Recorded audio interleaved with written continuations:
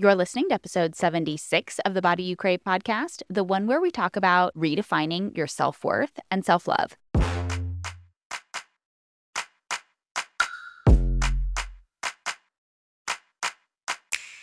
I'm Master Life and Weight Loss Coach Jillian Lama, and you're listening to the Body You Crave podcast, where you'll learn how to end emotional eating, lose excess weight, and feel amazing in your body. No cheating required. Keep listening, and I'll show you how.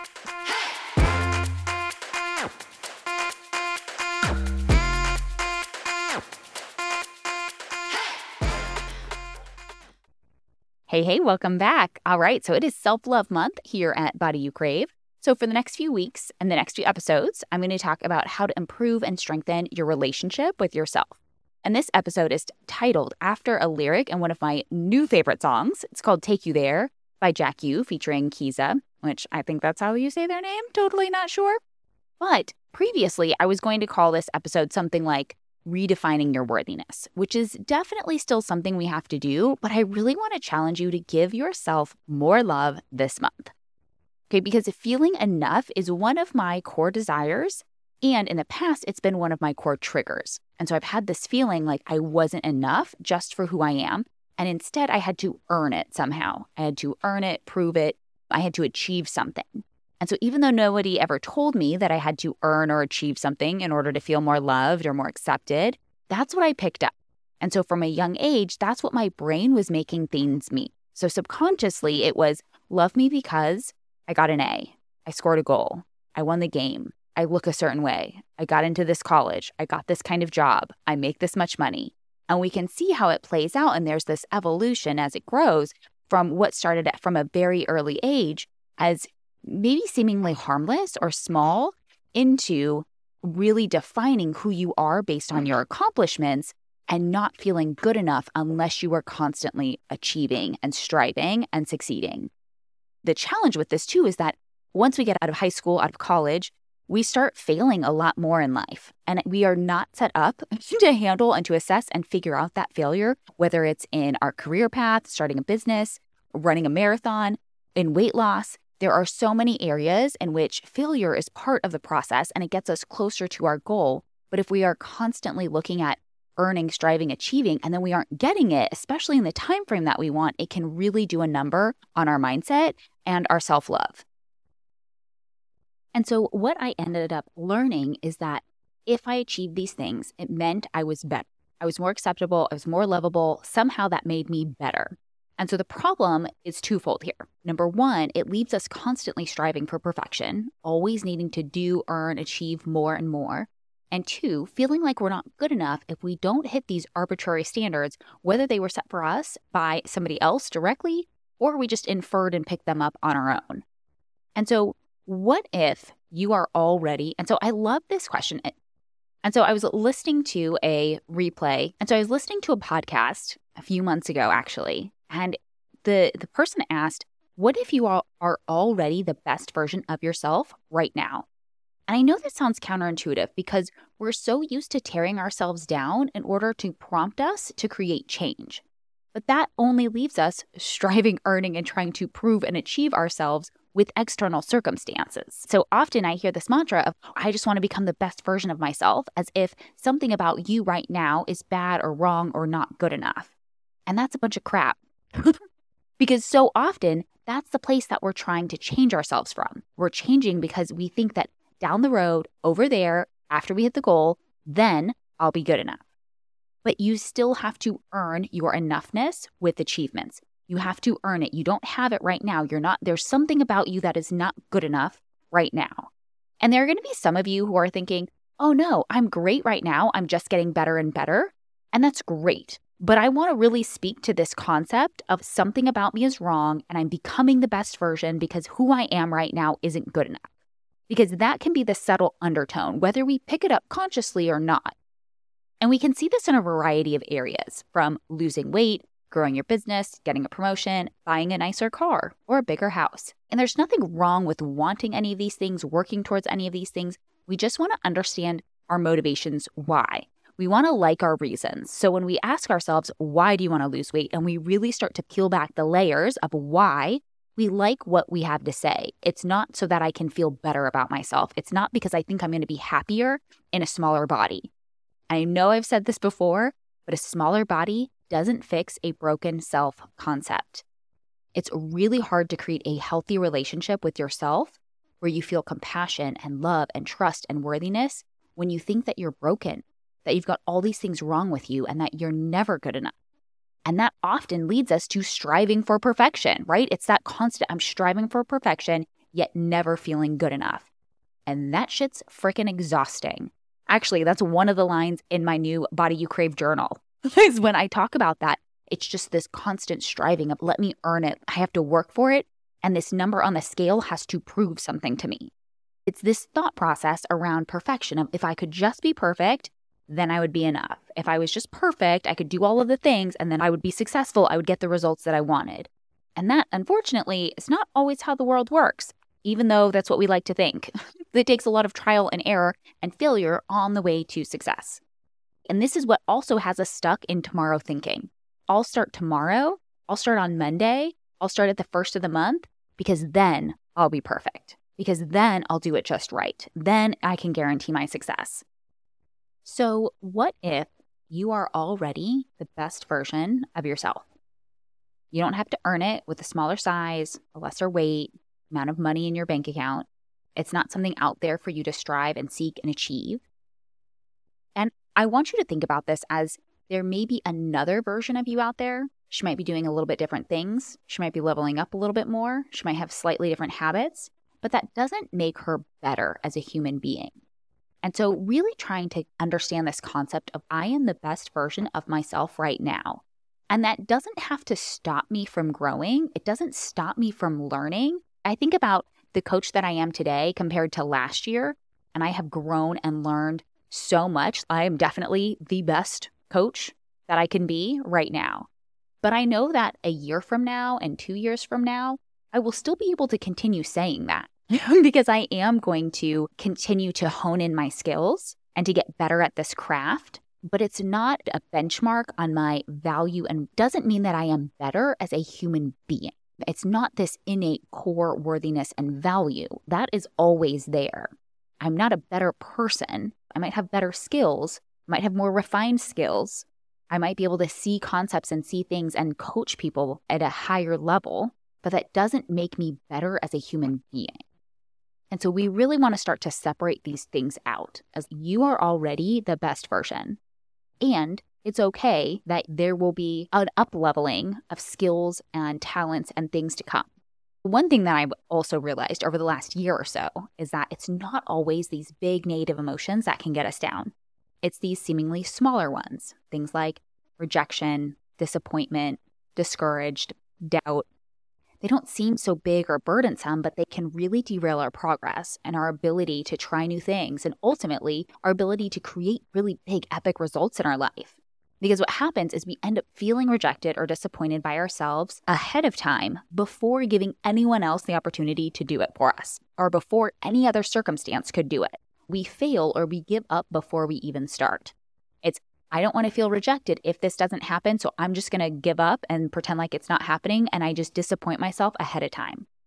I end up creating the result of feeling disappointed before it's even happened because I'm afraid of it, which is so ironic. But when we can really step back and see the bigger picture, I was just afraid of being disappointed if I didn't hit this goal or if this event ended up not happening or it didn't go the way that I wanted, and so I'm going to be disappointed ahead of time.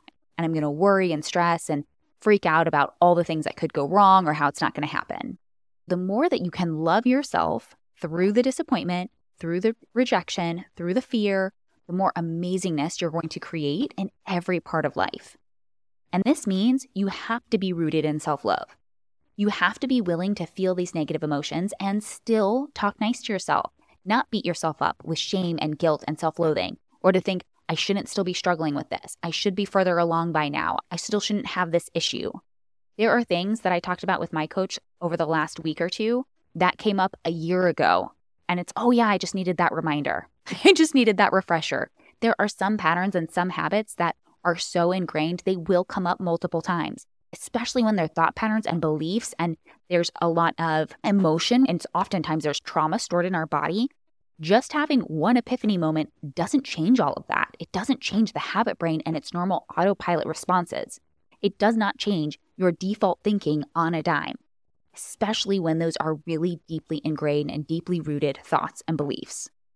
We've got to recognize this and be willing to allow myself to feel ashamed, to feel guilt, to feel regret, and to still talk nice to myself and to not throw myself under the bus.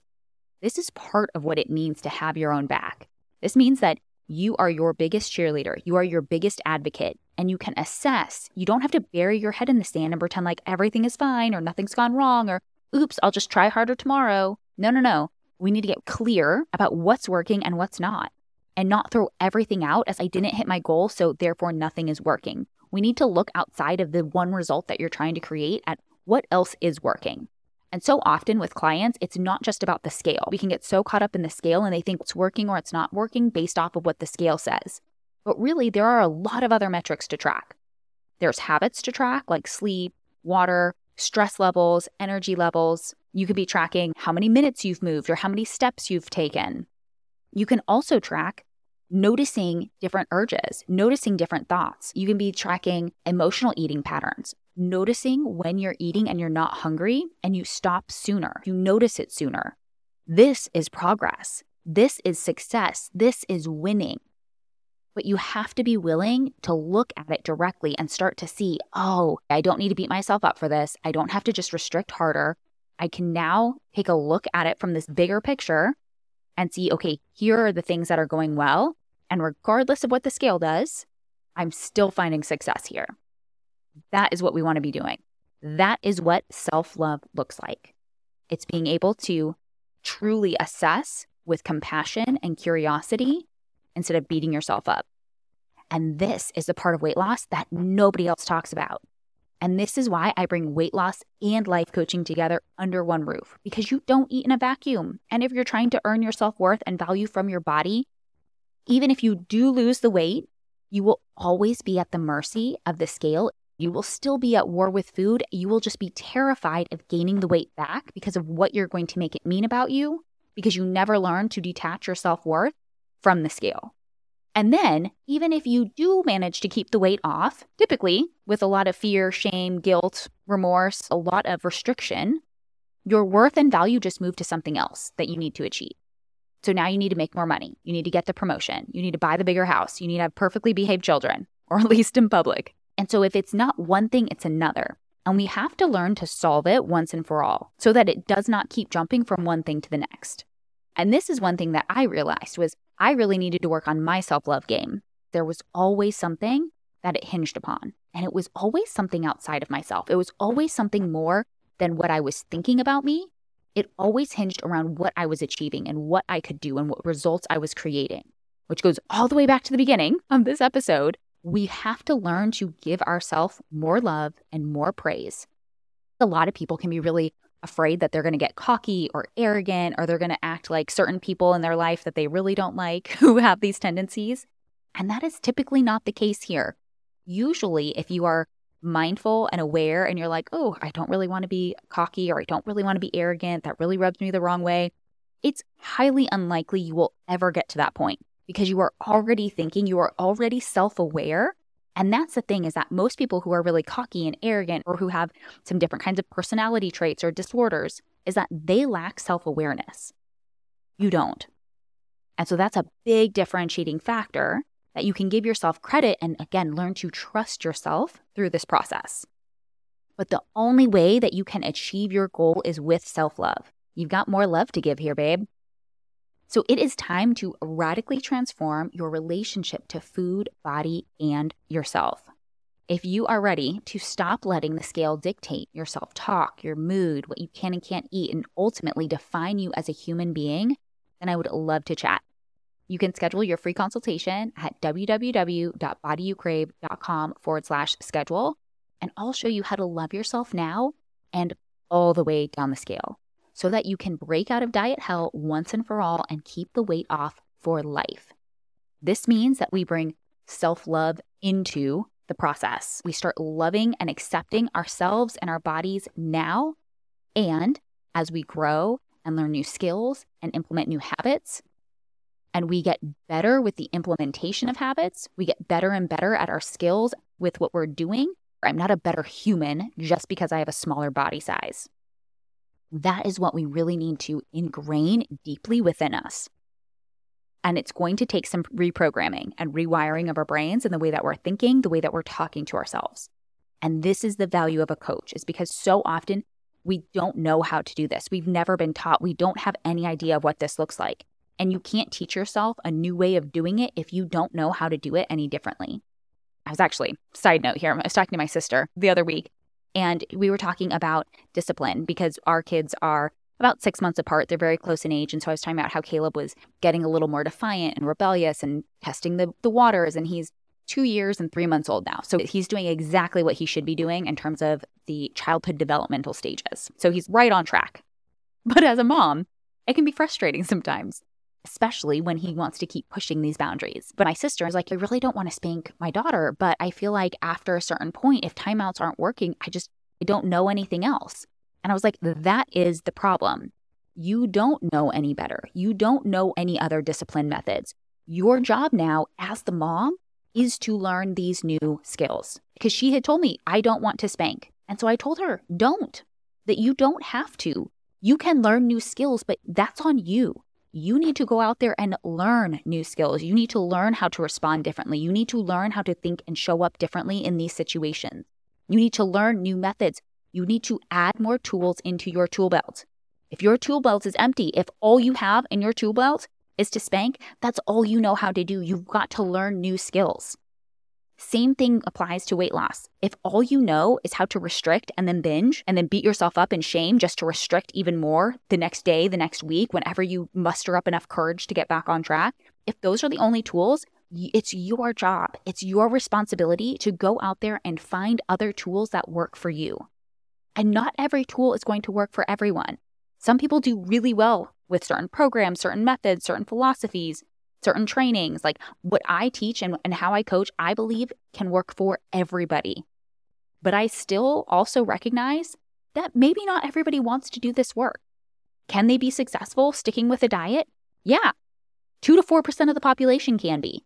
They can actually make a diet a long-term lifestyle without hating their life. That is possible. They can lose it and keep it off. That is not the vast majority of people, though.